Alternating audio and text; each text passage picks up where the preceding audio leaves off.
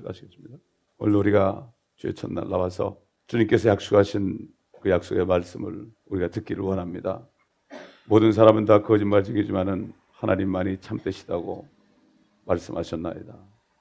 바로 하나님의 말씀만이 진리요, 우리가 100% 믿어도 평생을 걸어도 우리 인생을 걸어도 목숨을 걸어도 이 말씀은 절대로 거짓이 아닌 것을 우리가 알기에 오늘 이 말씀을 받으려고 왔사오니 아버님의 약속의 말씀을 우리가 믿음으로 받아서 이 약속의 말씀을 바라보고 이 세상을 이기고 승리할 수 있는 저희가 되게 도와 주옵소서.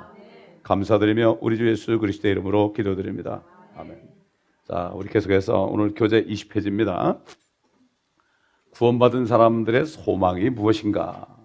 여러분, 교회라는 건, 에클레시아는 이미 예수를 믿는 순간에 세상에서 나온 사람들이에요. 쉽게 얘기해서 그 이집트에서 나왔을 때 돌아갈 수 없죠. 우리는 세상으로 돌아갈 수 없는 자들입니다. 이걸 우리가 분명히 알지 않으면 안 돼요. 그런데 과거 100년 전부터 소위 필라델피아 교회를 거쳐서 100년 전부터 지금 라오디게아 시대가 됐어요. 사단이 이제는 계속 왔다 갔다 하면서 자기가 심판받은 사실을 숨기고 이미 하나님의 자녀들에게까지도 하나님의 약속의 말씀을 듣지 못하게 하고 성경을 읽지도 못하게 하고 배우지도 못하게 하고 이렇게 하는 것을 보고 철학 같은 걸 사용해서 하나님의 말씀이 믿어지지 않도록 이렇게 만들었습니다. 그러나 이 약속의 말씀은 천지를 창조하신 전능하신 우리 하나님 아버지가 우리에게 주신 약속입니다, 여러분. 이것을 교회라는 것이 이거 없으면 나올 필요가 없어요. 그냥 뭐 찬송회나 몇 곡 부르고 그냥 뭐 설교나 한 편 듣고 갈 바에야 교회 나올 필요 없어요. 정말 우리는 하나님의 약속의 말씀을 붙잡고 이 말씀을 향해서 우리가 닻을 딱 내리고 그리고 살아야 됩니다, 여러분. 아멘. 그래서 우리 지난 시간에 조금마다 말했지만은 질문 두 번째 보면은 하나님을 열심히 찾는 사람들에게 주시는 구체적인 보상이 무엇인가요? 또 어떻게 하나님을 찾아야 하는지 말씀해 주시겠습니까? 이런 질문에 의해서 우리가 이 말씀을 상고하도록 하겠습니다. 신약 시대에 예수의 피로 구원받는 영원한 생명을 받는 그러한 복음은 오직 사도 바울에게만 계시했습니다. 사도 바울에게만 계시했어요. 그래서 성령께서 사도 바울에게 편지를 쓰게 해서 그 편지가 바로 성경 말씀이 되게 했고, 심지어는 사도 바울이 이것은 주의 명령이 아니라 내가 하는 말이다, 그것까지도 고린도서에 보게 되면은 그 성경에 기록되어 있습니다, 여러분. 그러므로 성령이 충만한 사람은 항상 이 말씀을 말할 때마다 말씀이 나오게 돼 있어요. 그래서 그 말씀은 똑같이 능력의 말씀이고 창조의 말씀입니다. 우리가 말씀을 선포하잖아요. 말씀을 선포할 때 그것이 바로 창조의 역사가 나타납니다. 이걸 알아야 돼요. 그래서 마음으로 믿을 뿐만 아니라 입으로 시인해야 되는 거예요. 우리가 예수 그리스도를 영접하고 하나님의 자녀가 될 때도 입으로 시인해야 되지만 모든 하나님의 말씀은 내가 마음으로 믿을 게 아니라 계속 입으로 시인해야 됩니다, 여러분. 이걸 시인해야만 결국 구원이 되는 거예요. 구원이라는 것은 죄로부터 구원, 또 지옥으로부터 구원뿐만 아니라 우리가 삶 속에서 매일 이 세상으로부터 죄로부터 구원받아야 돼요. 그 다음에 미혹의 영으로부터 구원을 받아야 돼요, 우리가. 그러면 우리가 광야길을 가면서 빛 가운데 갈 수 있죠. 조금만 옆으로 가면은 뱀과 정갈이 있습니다. 그렇기 때문에 그럴 때마다 하나님께서 사람들을 사용해서 우리를 때리기도 하고 그래요. 사도 다윗 왕이 그랬죠. 주의 손인 세상 사람들, 주의 칼인 세상 사람들, 그들에게 보화를 가득히 채워줬다. 그러나 나는 깰 때의 주님의 모습으로 만족하겠다, 이렇게 얘기했죠. 그래서 하나님의 자녀들이 받는 보상은 이거 어마어마한 겁니다, 여러분. 어마어마한 건데요. 너무나 어마어마하게 사람들이 안 믿으려고 그래요. 근데 이게 사실이에요. 제가 이게 사실 아니면 저는 목회 안 해요. 미쳤다고 목회합니까, 내가? 나도 편하게 살아야 되는데. 그렇지 않습니까? 그렇기 때문에 이 하나님의 보상, 믿음이라는 게 히브리서 11장 3절에 보면은 믿음이 없이는 하나님을 기쁘시게 못해요. 그런데 믿는 자는 하나님의 계신 것과 그분을 전심으로 찾는 자, 전심입니다, 여러분. 우리가 예수를 믿을 때도 전심 100%로 예수 피를 믿을 때 구원받죠? 조금 내 의를 의지하면 그건 구원이 안 돼요. 그런 사람이 너무 많아요. 이단이라는 게 다 뭐냐? 요만큼 내 의가 들어간다. 그래서 내가 뭐 좀 해야지, 어떻게 하나님이 다 해야 되느냐? 이게 굉장히 교양적으로 보이고 겸손해 보이지만 그건 굉장히 교만한 사람이에요. 그렇다면 하나님이 사람 될 필요가 없지요. 그렇지 않습니까? 여러분 사람 진수성찬에 개밥이 뚝 떨어지면 그건 개밥 되는 거예요. 그렇잖아요. 하나님의 그 예수의 피에 내게 섞이면은 그 피는 더 이상 우리를 구원하는 피가 못 되는 거예요. 그렇기 때문에 100% 예수의 피만을 의지해야 됩니다. 아멘. 요즘에 보면 그게 사라져 버렸어요. 옛날 우리 어릴 때만 해도 부모님들은 정말 예수의 피밖에 몰랐어요. 무식한데 그냥 예수 믿으니까 예수의 피밖에 없다. 예수의 피밖에 없네. 예수의 피밖에 없네. 그거 피밖에 없어요, 사실. 주님이 내 피와 내 살을 먹고 마셔야 된다고 하니까 사람들이 우리가 어떻게 당신 살을 먹고 피를 마시느냐. 사실이 그래요. 예수를 믿을 때 피가 흘러들어와서 양심을 씻어줍니다. 아멘. 양심을 씻어주니까 성령이 들어오시는 거예요. 그래서 죄가 있을 때 성령 들으면 우리는 즉세버려요. 여러분. 즉세버려요. 성령을 받았다는 것은 내 죄가 용서됐다는 증거입니다. 여러분. 아멘. 평강이 오잖아요. 성령 안에서 의와 평강과 기쁨만 해요. 이게 지금 천국은 우리가 누리는 거예요. 지금 우리의 영이 하늘에 올라가 있지 않습니까? 자꾸 죽어서 천국 간다는 사람들은 아직 못 간 사람들이에요. 그 사람들은. 천국은 지금 가는 거예요. 아멘. 거듭나면 들어가는 게 천국이에요. 하나님의 나라죠. 이게 킹덤 오브 갓이고 킹덤 오브 헤븐이라는 것은 물리적으로 이 땅에 이루어지는 거. 회개하라 천국이 가까웠다. 유대인들에게 주님이 오셨으니까 왕이 왔으니까 회개하라 천국이 가까웠다. 그 킹덤 오브 헤븐은 바로 그거예요. 제가 거듭나고 그 말씀이 무슨 뜻인지 몰랐어요. 목사가 그랬어도 몰랐어요. 천국이 가까웠다는데 왜 천국이 안 오나 안 오나.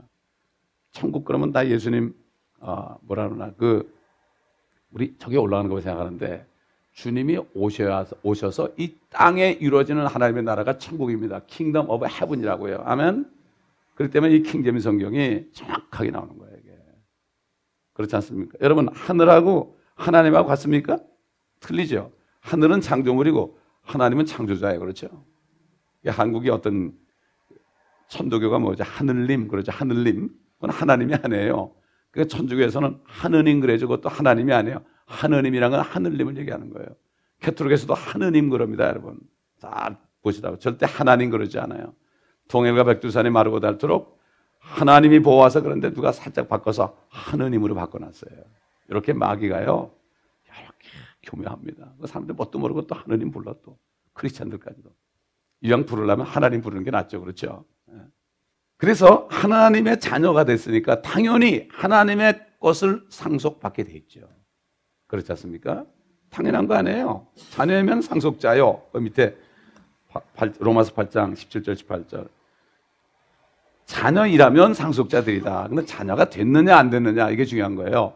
자녀가 됐으면 상속자들이니 하나님의 상속자들이요. 그리스도와 함께한 공동 상속자들이니 우리가 그와 함께 고난을 받은 것은 함께 영광도 받게 하려 함이니라. 이는 현재 고난들이 우리에게 나타나게 될 영광에 감히 비교되지 못한다고 내가 여기기 때문이라.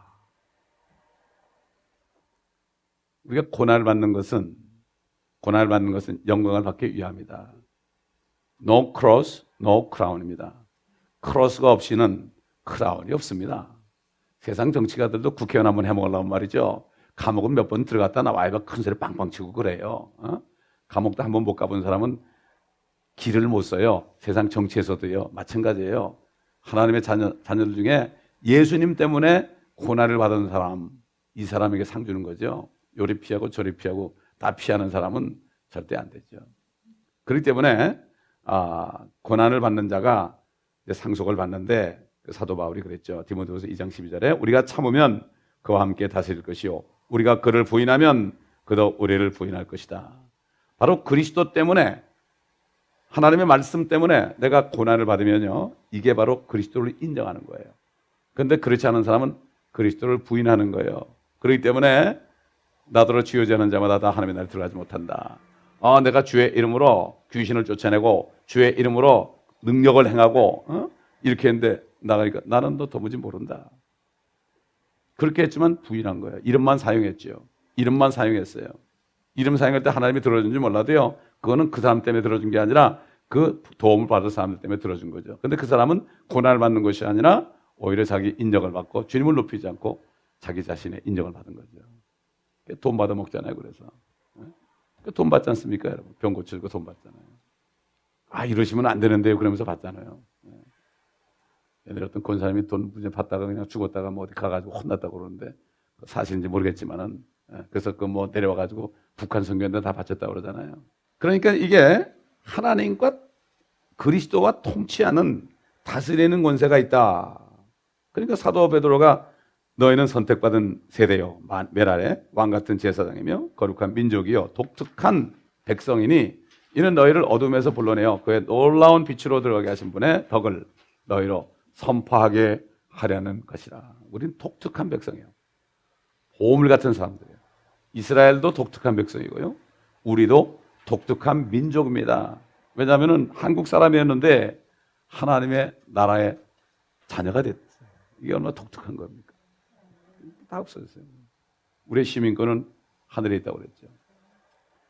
그래서 이 땅에 구원을 받았을지라도 평생 죄를 지는 사람들은 고린도서 6장 9절로 10절인 것처럼 불의한 자들, 즉 음행하는 자들, 우상 숭배하는 자들, 간음하는 자들, 여자처럼 행세하는 자들, 남자 동성연애자들, 아주 킹제임스는 구체적으로 나와 있죠. 남자 동성연애자들, 도둑질하는 자들, 탐욕을 부리는 자들, 주정뱅이들, 욕설하는 자들이나 착취하는 자들은 하나님의 나라를 상속받지 못하느니라. 상속을 못 받아요. 상속이 없어요. 상속이 없어요. 그래서 이 면류관이 5가지가 있죠. 면류관이 5가지가 있어요. 이 5가지 면류관에 대해서 우리 여러 번 얘기했지만 오늘 구체적으로 말씀을 통해서 알아보겠습니다. 첫째, 의의 면류관, 잘 아는 말씀이죠. 주님의 나타나심, 즉 주님의 재림을 간절히 사모하는 사람들에게 주시는 면류관이다. 디모데후서 4장 6절 8절에 나오죠. 이미 내가 제물로 드릴 준비가 되어 있고 떠날 때가 이르렀도다. 내가 선한 싸움을 싸우고 달려갈 길을 마치고 믿음을 지켰으니 이후로는 나를 위하여 의의 면류관이 마련되어 있어 의로운 재판관이신 주께서 그날에 그것을 내게 주실 것이며 또 나뿐만 아니라 그의 나타나심을 사모하는 모든 사람에게도 주실 것이다. 사도 바울이 하는 그 날, 하루, 그 날이라는 것은 그리스도의 날입니다. 그리스도의 날이라는 것은 그리스도가 신부들 데리러 공중에 나타나는 휴거의 날을 얘기해요. 주의 날이라는 것, 여호와의 날, 진노의 날은 바로 주님이 환난 끝에 내려와 심판하는 날입니다. 이게 진노의 날이죠. 하나님의 날. 그리스도의 날은 신부를 데려온 날이에요. 여러분, 그리스도가 바로 신부를 데려갈 거 아니에요. 그래서 7년 동안 이 세상은 막 그냥 집중 포격을 하죠. 주님의 신부들을 쏙 데려가면 거기는 아무도 없어요. 교회가 없습니다. 그렇기 때문에 그냥 뭐 무차별 공격을 해도 상관이 없어요. 그러니까 이 환난에 나간 사람들은 정말 불쌍한 사람들이에요. 지금 태어난 사람들은 정말 축복된 사람이에요. 우리가 죽음을 보지 않고 주님 만날 수 있는데 또 지금 신부가 안 된 사람들은 너무 불행한 사람들이에요. 차라리 그거 안 보고 미리 죽어가지고서 환난 끝에 나중에 천년 끝에 그때 좀 늦게나마 심판받는 게 낫지. 지금 미리미리 심판받는 것보다 그렇잖아요. 주 안에 죽은 자들이 복되도다 그런 말씀이 성경에 있는 거예요. 어떻게 주 안에 죽은 자들이 복이 있습니까? 주 안에 죽은 자들이 복이 있다. 자금이요로 죽은 자들이 복이 있다 이렇게 얘기했죠. 그러니까는 이게 우리가 휴거되는 게요. 이게 첫째 부활입니다. 아멘. 첫째 부활이라는 것은 천년왕국에 들어가는 사람들 얘기합니다, 여러분. 그러나 이 첫째 부활에 참여하지 못하는 사람들은 천년왕국에 들어가지 못해요. 천년 동안 일어나지도 못해요. 일어나지 못해요. 그래서 문제는 뭡니까? 이 면류관이 이게 왕관인데 우리가 자꾸 그렇게 생각해. 이건 뭐 나 같은 게 뭐 그게 여러분 교만입니다. 이게 하나님 말씀할 때 나 같은 게 되겠습니까? 이게 겸손이 아닙니다, 여러분. 주시면 그냥 받아 먹는 거죠. 하면 문제는 뭐예요? 문제는 내가 믿질 않아서 그랬죠. 주님을 사모하는 사람들은 말이죠. 주님을 사모하는 사람들은 두 번째 기쁨의 면류관도 받게 돼 있어요. 받게 돼 있어요. 왜냐하면은 주님의 오심을 사모하는 사람들은 할 일이 하나밖에 없어요. 전도밖에 없어요. 그렇잖아요. 전도밖에 할 일이 뭐가 있어요? 먹고 마시고. 먹고 마시고 뭘 합니까? 예. 그거 하려고 먹고 마시는 거 아닙니까? 먹고 살려고 먹고 마시는 게 아니라. 그래서 사도 바울은 기쁨의 면류관에 대해서 빌립보 4장 1절에 보면 그러므로 나의 참으로 사랑하고 사모하는 형제들아 나의 기쁨이요 면류관인 나의 참으로 사랑하는 자들아 주 안에서 이처럼 굳게 서라. 그가 전도한 사람들이 나의 기쁨이여 면류관이라고 그랬어요. 면류관이다. 이게 바로 기쁨이에요. crown of joy죠. crown of joy. 전도자들에게 주는 면류관. 그 다음에 영광의 면류관 있죠. 양무리의 본이 되어서 양떼를 잘 섬긴 목자들에게 주시는 면류관입니다. 너희 가운데 있는 장로들에게 권하노니 나도 장로된 자요 그리스도의 고난의 증인이며 또한 장차 나타나게 될 영광에 동참하게 될 자라. 너희 가운데 있는 하나님의 양무리를 치고 돌보되 마지 못하여 하지 말고 자원함으로 하여 더러운 이익을 위하여 하지 말고 준비된 마음으로 하며 하나님께서 맡겨주신 자들을 지배하려 하지 말고 오직 양무리의 본이 되라. 그리하면 목자장이 나타나실 때 너희가 시들지 않는 영광의 면류관을 받으리라. 아멘. 목자들은 이러한 게 있죠. 장로됐다. 사실 목사라는 말은 성경에 없습니다. 목자라는 말밖에 없어요. 목자. 패스터가 목자입니다, 여러분. 목사가 없어요. 사자가 안 붙였어요. 근데 보면 한국 사람들은 사자를 좋아해서 선생 사자를 너무 좋아하잖아요. 목사, 전도사 이런 것들이 전부 선생 사자입니다, 여러분. 근데 목자로 되어 있어요. 그렇기 때문에 누구든지 꼭 목사 안수 안 받아도 내가 몇 사람 나에게 보낸 양들을 내가 개인적으로 그들을 섬기고 그들을 위해서 정말 충성봉사하면 그들에게도 영광의 면류관을 주는 거예요. 여기 목사에게 준다는 말이 없어요. 그렇지 않습니까? 목자에게 주는 거예요. 그리고 예수님은 목자창입니다. 아무리 목사 안수를 받고 담임 목사 노릇을 할지라도 이렇게 하지 않으면 상이 없어요. 그러나 비록 구역장이라든가 여러 가지 조그만 모임에 내가 거기를 맡아가지고 양무리들 칠 수 있는 그런 입장에 있을 때 그 사람들을 내가 잘 섬기면은 그 사람들에게도 영광의 면류관을 주는 거예요. 그래서 미국 사람들은 패스트라고 그래요. 셀 모임에서 말씀 전하는 사람도 패스트라고 그래요. 그리고 유스 패스터라고 하죠. 유스 패스터. 그 사람들이 아직 목사 안수 안 받았어도 유스 패스터라고 그래요. 패스터. 그러니까 목사 안수를 받았어도 말씀을 안 가르치는 사람은 패스터라고 불리면 안 돼요, 사실은. 근데 보면 안수 받으면 다 패스터라고 부르는 목사님 그러더라고요. 다른 거 해도 다 목사님 그러잖아요. 그건 성경적이 아니에요. 그래서 보면은 레버런트란 말이 있어요. 레버런트. 이게 레버런트란 말이 존경받는 뜻이에요. 그래서 되게 레버런트 누구 그리고 패스터 이렇게 해놓죠. 사실 레버런트란 말을 쓰면 안 됩니다. 아이고 하나님 앞에서 어떻게 문자를 씁니까 우리가? 하나님 앞에서 내가 레버런트라고 그러면 안 돼요. 이건 사람이 만드는 직급입니다. 그래서 패스터죠. 패스터는 별게 아니에요. 말씀의 꼴을 주님 대신에 먹여주는 사람입니다. 이게 상관없어요. 여러분이 한 사람을 전도해서 한 사람을 열심히 말씀으로 섬길 수도 있어요. 그러면 할 수 있습니다. 누구나 다 할 수 있습니다. 여기 목사에게 준다는 말이 없어요. 이게. 자, 생명의 면류관, 모든 시련을 견뎌내고 죽도록 충성하는 사람에게 주실 면류관이다. 두 가지 말씀이 있죠. 야고보서 1장 12절에 시험을 견뎌내는 자는 복이 있도다. 이는 그가 시련을 거친 후에 주께서 자기를 사랑하는 자들에게 약속하신 생명의 면류관을 받을 것이기 때문이라. 마귀는 시험하죠. 마귀가 이미 심판받았어요.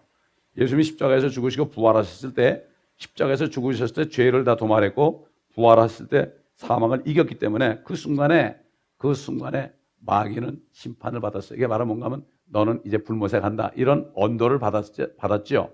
그래가지고 이 마귀는 이제 앞으로 조만간 주님이 오시면 이제 집행이 되는 거예요.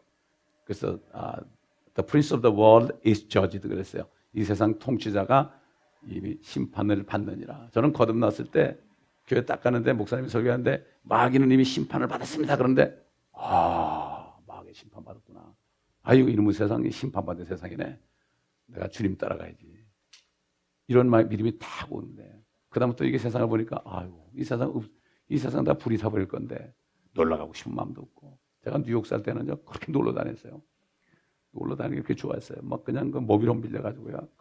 캐나다도 가고 워싱턴도 가고 그 다음에 이 노스캐롤라이나 사우스 아주 죽으라고 다녔어요. 애들하고 같이. 그냥 잔뜩 먹을 거 싫어가지고 말이죠. 얼마나 좋았냐. 신나게 다녔는지 몰라요. 근데 여기 와가지고 거듭나니까 아이고 하나도 재미없더라고요. 그래서 별로 가본 게 없어요. 여기서. 여기 유니버설 스튜디오도 안 가봤어요. 그 가면 좀 속임수인데, 그 뭐라. 그렇지 않습니까? 옐로스톤이라는데, 거기도 안 가봤어요. 가고 싶은 마음이 없어요. 왜? 이렇게 보면은 심판받을 게 보이는데 어떡할 거예요? 그렇기 때문에 결국은 우리는 이 땅에 있는 동안에 절대 사단의 시험에서 이겨야 됩니다. 아멘? 그래서 우리가 말씀에 전신갑주를 입지 않으면 이길 수 없어요. 틈을 주면 안 됩니다. 절대로 틈을 주면 안 되는 거죠. 절대 틈을 주면 안 돼. 그래서 생명의 명. 그 다음에 이제 그 계시록에 보면은 죽기까지 신실하라. 옛날 개혁에는 죽도록 충성하게 되어 있는데 죽기까지 신실하라. 믿음을 지키라. 그러면 내가 네게 생명의 면류관을 주리라. 사도 바울이 내가 달려갈 길 다 달리고 믿음을 지켰으니 그랬죠. 믿음을 지켰으니 그럴 때는 그 믿음이라는 게 바로 뭔가 하면은 끝까지 면류관을 받는 순간까지 그 믿음 안에 거했다 이거예요. 그런 얘기지 내가 구원을 안 잃어버렸다 그런 뜻이 아니에요, 여러분. 그렇기 때문에 그가 죽기까지 믿음이 있었잖아요. 그렇잖아요. 그렇지 않습니까? 그렇기 때문에 그는 생명의 면류관을 받는 거죠. 또 죽지는 않았지만은요, 정말 죽을 정도로 고난받는 사람도 다 이게 죽기까지 신실하라. 또 시험을 견뎌내는 자는 복이 있다. 시련을 거치려 준다고 그랬으니까. 그렇지 않습니까? 그렇기 때문에 꼭 죽어야만 된다 이런 말씀은 없어요. 순교한 사람, 또 죽기까지 신실한 사람, 끝까지 시련을 거친 사람, 생명의 면류관을 받을 것이다. 별이죠, 별. 별. 이거 다 받은 사람 별 4개 받은 겁니다. 여러분 별이 몇 개인가 한번 잘 세보세요. 썩지 않은 면류관, 모든 일에 자제하는 절제하는 사람들에게 주신 면류관이다. 사도 바울이 고린도전서 9장 23절로 25절. 내가 복음을 위하여 이렇게 행함은 내가 너희와 함께 복음에 동참하고자 함이라. 경기장에서 달리는 사람들이 모두 달릴지라도 한 사람만 상을 받는 것을 너희가 알지 못하겠느냐. 그러므로 너희도 상을 얻게 되도록 달리라. 이기려고 애쓰는 사람은 누구나 모든 일에 자제하나니 이제 그들은 썩어진 면류관을 받으려 하지만 우리는 썩지 않을 면류관을 받고자 함이라. 썩지 않은 면류관. 여러분 올림픽에 나가는 사람도 얼마나 자제합니까? 얼마나 자제하고요. 한 번 실수하면 큰일 나잖아요. 금메달 받기 위해서.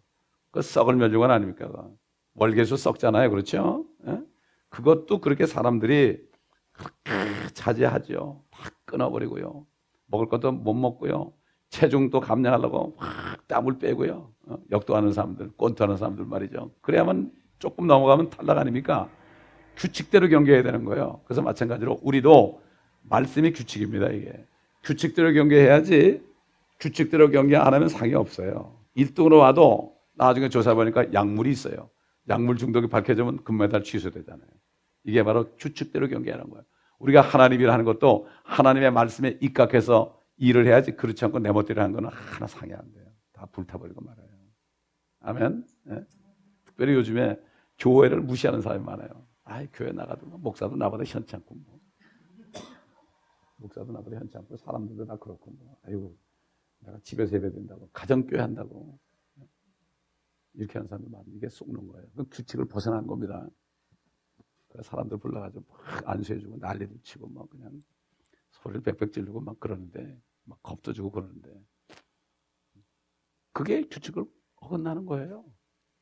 하나님께서 이 땅을 내려보실 때 하나님이 인정하는 사람의 모임은 교회밖에 없어요. 왜 그렇습니까? 이 교회가 지금 모일 때마다 여기가 천국이 되는 거예요. 아멘. 하나님의 왕국이 되는 거예요. 왕국. 이게 되는 거예요. 그게 우리 속에 있잖아요. 속에 있는 사람이 모일 때 성령이 또 우리 함께 있잖아요. 그렇기 때문에 여기가 모일 때 되는 거예요. 어떤 건물이 아니라 이 장소, 이 장소 말이에요.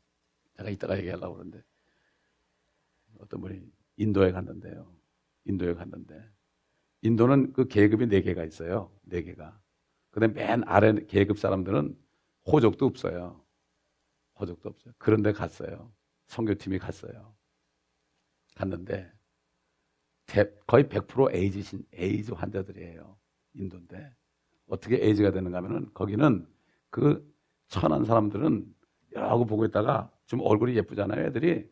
그러면 한 3살 때 여기 돈으로 한 30불 주고 사요.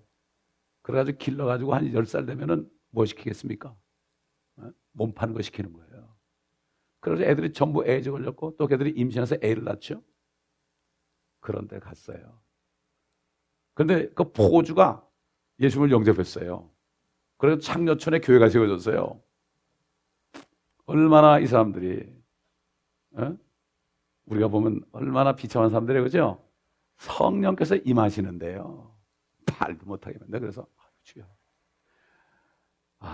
역시 옛날에 주님께서 바리새인들 보고 창녀와 세리들이 너희보다 먼저 하나님 나라에 들어가라, 이 말씀을 또 다시 한번 확증해 주더라. 너무나 성령이 임하니까요. 그 가셨던 장로님들이 말이야, 그 에이즈 신자들 발에다 키스를 다 해줬대. 성령이 얼마나 강하게 임하는지 말이에요. 막달라 마리아가 예수님 발에다 키스했죠. 그 인도 사람들은 발에다 키스하는 게 최고 뭐죠? 축복을 주는 거예요. 사랑하는 거래요, 그게. 발이 제일 더럽지 않습니까? 에이즈 환자. 맞아, 에이즈 환자들이 이가 다 나가니까 막 그 치과 의사들이 이를 탁탁 뽑으면 피가 툭툭 튀는데, 그래도 상관없이 막 그러더래, 그냥. 뭐 피가 튀든 말든 에이즈가 오든 성령이 임하니까 그런 게 별로 없더라는 거야. 어떤 외교관 아들이 거기서 아버지와 같이 있다가 감동받아 거기 선교사로 남았는데요. 그 선교사가 그러대요. 부흥회 합시다. 그러대요. 전부 평신도 들어갔는데 부흥회하자고. 부흥회하면 뭐 순서 정해놓고 말이야. 부흥사 와가지고 뭐 믿습니까? 아멘. 그리고 여러분 축복 받으십시오. 이렇게 하는데 그 진짜 부흥회 아니에요. 그거는. 부흥회를 어떻게 하느냐? 성령이 임하니까요. 성령이 임하니까. 거기 간 선교팀들이요. 그 사람들 앞에서 그 아버지가 팔아먹은 거 아닙니까? 그렇죠? 부모가 팔아먹어서 그렇게 된 거 아닙니까? 그 마음이 얼마나 마음에 그 상처가 있겠어요, 그죠? 그러니까 성령이 임하니까 거기 간 선교팀들이 나와가지고 그 사람들의 아버지 어머니가 되는 거예요. 하나님의 마음이 그렇게 되니까 나를 용서해달라고 막 그런 그런 게 나오는, 그게 설교야, 그게 설교야. 그게 막 성령이 임하니까요. 나와가지고 다 용서하겠다고 나가지고 엉엉 울고 뭐 엄청나게 임한 거예요, 이게. 그래서 우리 교회를 포함해서 미국에 있는 교회들에게 성령이 얼마나 임하실까. 다시 한번 창녀나 세례들이 먼저 들어간다. 여러분, 여기 LA에서 전담은 사람들이 헛방도 안 끼잖아요. 그런데 성령이 임하더라고. 그 사람들 얼마나 비참하냐, 그죠? 대부분 인도를 가도 뭐 좀 상위지에 가게 되면 그건 못 봐요. 완전히 밑바닥입니다.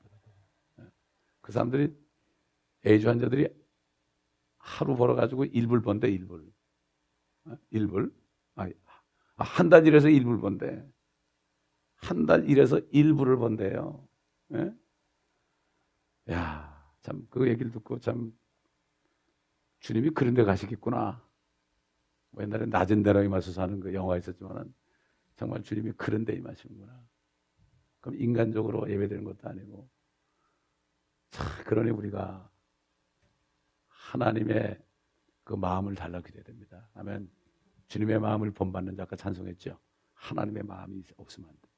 그 사도 바울은 그 고생하는 속에서도 내가 소망이 부끄럽지 않는 것은 성령을 통하여 하나님의 사랑이 마음에 부음받음이라 했어요. 하나님의 사랑이 우리 마음에 안 부어지면 안 돼요. 다 내 생각으로 움직이죠. 정신이 빠져야 돼요. 정신이 빠져 성령에 취해서 말이죠. 누가 뭐래든 상관없어요. 그럴 때 성령이 역사하는 겁니다. 아멘. 그래서 14년 동안을 그 인디오들 이런 데만 보낸 이유가 있더라고요. 내가 그런 데 안 다녔으면 내가 목회 끝까지 못했어요. 그런 다닐 때 내가 계속 성령이 충만해지고 너무나 좋은 거예요. 요즘 멕시코 갔다 오면 그날 잠을 너무나 단잠을 자요. 너무 단잠을 자고 얼마나 좋은지 몰라. 어떤 때는 새벽 6시에 들어왔어요. 그래가지고 1시간 자고 교회 나온 적도 있는데 하나도 안 피곤하더라고요. 자, 이렇게 5가지 면류관이 있습니다, 여러분. 이거 별 5개입니다. 아멘. 그래서 다니엘서에 뭐라 했죠? 많은 사람을 옳은 곳으로 의로 인도하는 사람들은 하늘의 별처럼, 창공의 별처럼 빛나리. 한번 찾아봅시다. 우리 다니엘서 12장.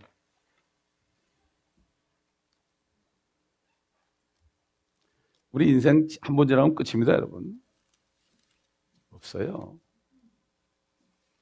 그러나 포도원에 5시에 들어갔더라도요, 상관이 없어요.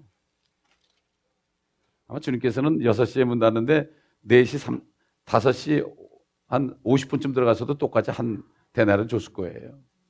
아멘? 우리 인간이 무슨 몇십 년 가지고 따지면 영혼에 비하면 몇십 년 아무것도 아니야. 몇십 년 일했다, 뭐 1년 일했다 상관이 없어요. 진짜 일했냐가 중요한 거죠. 진짜 주님의 일을 한 게 중요한 거지. 많은 사람이 내일 하잖아요. 내일. 내 교회 그러죠.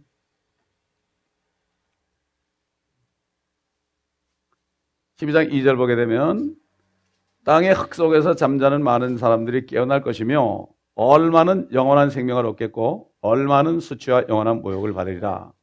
현명한 자들은 창공의 광명처럼 빛날 것이요 많은 사람을 의로 돌이키는 자들은 별들처럼 영원 무궁토록 빛나리라.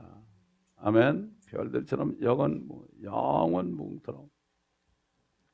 그러므로 우리가 이 사는 인생, 수십 년의 인생은 이거 준비하라고 하는 거예요. 이거 준비하라고. 이거 기회 놓치면 아무 소용없죠. 누가 그러더라고요. 뭐 지옥 가면은 껄 소리가 많이 들리는데, 껄, 믿을 껄 이런 거, 껄 소리. 아마 천국 가도 껄 소리가 많이 들릴 거예요. 아이고, 많이 일할 걸, 고난 받을 걸. 똑같은 거예요. 후회하면 안 됩니다. 절대로 후회하면 안 돼요. 그렇기 때문에 저도 이제 40부터 사역을 시작했는데 얼마나 원통해가지고 제가 기도했더니 시작하는 게 좋은 거야. 시작이 반이란 말. 시작이 반 아닙니까, 여러분? 그렇죠?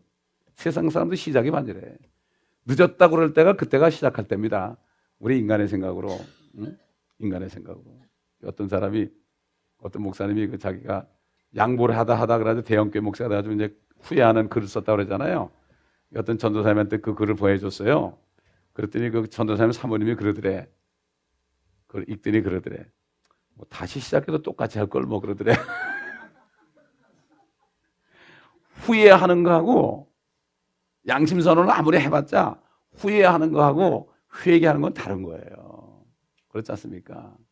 그러니까 뭐 양심선언은 꼭 그렇게 공개적으로 할 필요도 없어요. 그럴 때 또 내가 올라가거든요. 할 필요도 없어요. 주님 앞에 하면 되는 거예요. 주님 앞에, 우린 주님 앞에 하면 되는 거예요. 사람 앞에 할 필요 없어요. 이게 간증을 함부로 하면 안 됩니다, 이거. 간증을 함부로 하다가 말이죠. 거짓말 많이 하고요. 그러다 나중에 가짜가 드러나고 말이죠. 하나님께 정말 얼마나 욕이 되는지 모릅니다. 간증을 함부로 하는 게요. 간증은 뭐 해야 돼요? 내가 구원받은 간증만 하면 돼요. 그게 천도예요. 그래서 너희가 내게 증인이 된다고 그랬잖아요. 내게 증인이 뭡니까? 내게 증인이 된다. 내게 증인이 된다는 것은 구원받지 못한 사람이 있을 때 내가 변호사인데 마귀가 저들고 공격해가지고 너 지옥 보낸다 그러는데 내가 변호사인데 내 몸이 없지 않냐? 내가 네 안에 있으니까 네가 가서 변호사 노릇하라 이거야. 네가 나 봤지 않냐? 네가 나 위해서 준 거 봤잖아. 성경 안에서. 그러니까 증인이 돼달라고 그러는 거예요. 이게 아멘. 이게 간증하는 겁니다. 이런 간증은 안 하고 뭐 그냥 다른 간증만 하고 말이죠. 내가 뭐 이렇게 해가지고 고난 받고 돈이 없고 뱅크럽 했었는데 나중에 하나님이 축복해가지고 내가 빚을 내가지고 11조를 했는데 뭐 11조 했는데 하나님이 이렇게 축복을 해가지고 말이죠. 이렇게 부자가 됐다고. 그러면 그거 듣는 사람들이 그 부자 안 되는 사람은 얼마나 그 허무할 거예요. 그게? 그렇잖아요. 오히려 간증이 다른 사람을 디스커리지 시킵니다. 구원은 나 같은 죄인 구원한 거 이거 간증이면 끝나는 거예요. 그럴 때 구원받지 못한 사람이 구원받는 거예요. 이게 진짜 간증이고 주님이 너 성령이 임하면은 예루살렘과 온 유다 사마리아 땅끝까지 이르러 내게 증인이 되리라. Witness unto me 그랬어요. 우리가 이거 안 하면 사단 편에서는 증인이 됩니다, 여러분. 사단은 검사 안 해요. 그렇죠? 우리 주님 변호사. 우리 입을 닫고 있으면 말이죠. 사단 편을 드는 거예요. 침묵이 금이 아닙니다. 그거는 침묵은 악입니다. 입을 여는 자도 악하고 입을 닫는 자도 악하여 성경에 나와요. 입을 열어서 그 사람의 영혼을 위해서 내가 예수님이 하신 일 얘기해가지고 사단에게 속지 않도록 나 같은 사람은 소망이 없다. 이렇게 하는 사람 가서 그게 아니다. 예수님이 당신 이제 다 저주까지 다 도말했다. 이렇게 해야만 되죠. 입을 열어야 되는데 안 열고 가만히 있으면 어떻게 돼요? 가만히 있으면 안 되는 거예요. 저희 친구가 있는데 캐톨릭 신자. 이 사람이 개신교 다니다가 부인 때문에 캐톨릭을 갔어요. 그 부인이 암이 걸렸어요. 암이 걸렸는데 암이 다 퍼졌어. 그래서 내가 전화 걸어서 당신 부인 중요한 건 구원이야, 구원.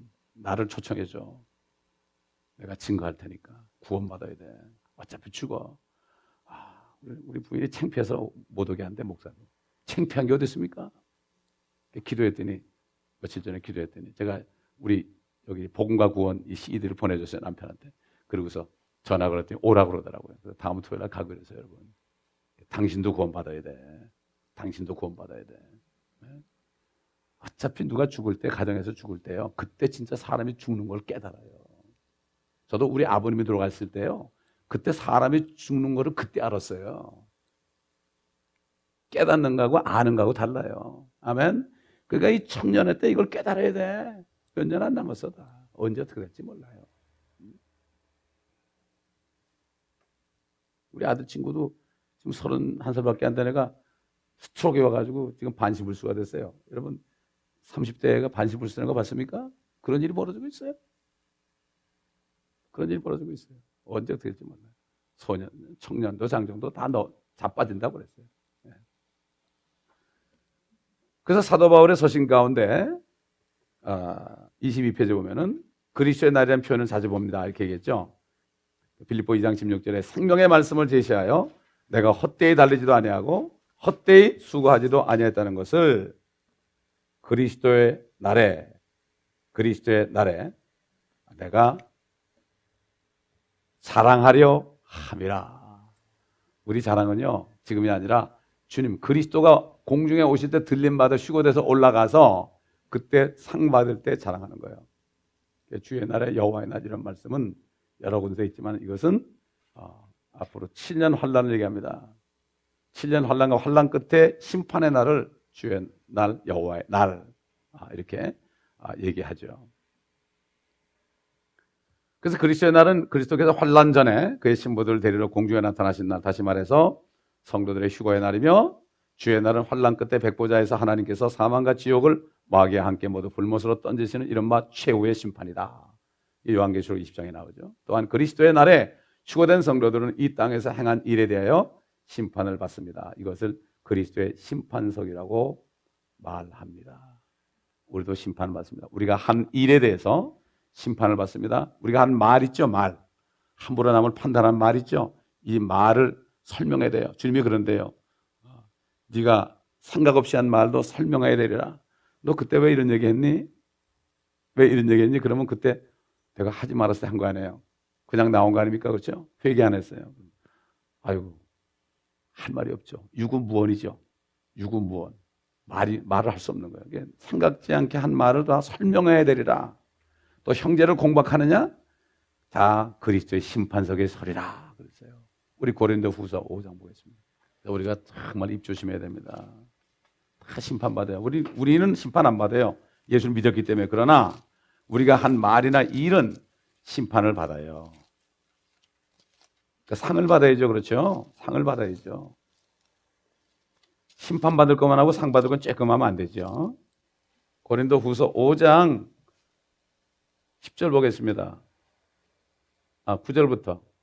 이 때문에 우리가 애쓰는 것은 거하든지 떠나 있든지 그분을 기쁘시게 해드리기를 바라는 것이라. 이는 우리 모두가 반드시 그리스도의 심판석 앞에 나가서 선이든지 악이든지 각자 자기가 행한 것에 따라 자기 몸으로 행한 것들을 받을 것이기 때문이라. 그러므로 우리가 주의 두려우심을 알기 때문에 사람들에게 권유하노라. 그러나 우리가 하나님께 나타내어졌으며 나는 또 너희 양심에도 나타내어졌기를 바라노라. 이게 그리스도의 심판석. 개역성경은 하나님의 심판석으로 바꿔놨죠.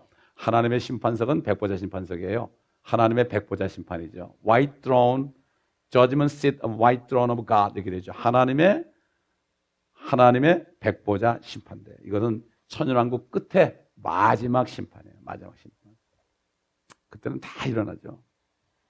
지옥에 있는 사람들이 다 뻘쩍 일어나요. 일어나가지고 거기서 심판받고 불못으로 닫아. 지옥 전체가 불못으로 풍덩 빠져버려요. 지옥은 정거장입니다, 여러분. 지금 안 믿고 죽은 사람 지옥 가거든요. 지옥에 대기소에 대기소. 우리 군대 가서 이제 훈련소 졸업하면 말이죠. 의정부 같은데 대기하는 데 있어요. 대기하는 데 있어요. 거기서 면회 안 오면 말이죠. 맨날 두드려 맞아요. 면회 오면 면회 동안에 기업 안 받거든요. 저도 그냥 거기서 일을 시키는데 이 콘크리트 이기는 걸 시키는데 해봤어야지. 어떻게 힘이 드는지 말이죠. 콘크리트 이기는 거 있잖아요. 이렇게 이기는 거. 말도 못하게 힘들더라고. 시멘트 이기는 거 말이야. 자갈하고 시멘트 나가잖아. 면회 오는 사람 맨날 그것만 시키거든. 그러다 이제 거기서 이제 며칠 지나면은 부대로 파송해요. 바로 지옥은 불못에 가기 전에 잠깐 있는 정류장입니다, 여러분. 지옥도 나중에 비워버려요. 낙원, 아브라함의 품도 첫째 부활, 예수님 부활할 때 비웠죠? 마찬가지예요. 그렇게 되는 거예요. 거긴 잠깐 임시장소예요, 임시장소. 진짜 불못이 완전히 최종 심판소입니다. 심판대예요, 거기가. 자, 그러므로 자, 우리가 이것을 알고 오늘 여기까지만 하겠습니다. 그래서 이제 다음 시간에 구체적으로 어떻게 우리가 상을 준비해야 될 것인가 여기에 대해서 배우겠습니다. 기도하겠습니다. 아버지 하나님, 오늘도 우리에게 주신 약속의 말씀을 우리가 또 들었습니다. 참 주님께서는 신실하시고 주님께서는 거짓말하지 아니하시고 제자들에게 내가 가서 너희를 위한 처소를 예비하면 내가 다시 와서 너희를 나 있는 곳으로 인도할 것이다 말씀하셨고, 그렇지 않았다면 내가 너에게 일렀을 것이다 이렇게까지 말씀하셨나이다. 아버지 하나님, 정말 우리가 사단에 속지 않고 하나님의 말씀에 우리가 그 말씀을 믿음으로 이제는 하나님의 존재만 믿는 것이 아니라 우리에게 상 주신 분임을 믿고, 이 상도 영원한 상을 믿고 영원히 후회하지 않는 상을 받을 것을 믿고 끝까지 말씀 안에 굳게 서서 아버지여 믿음의 경주를 우리가 규칙대로 하는 저희가 되게 하옵소서. 예수 그리스도의 이름으로 기도합니다.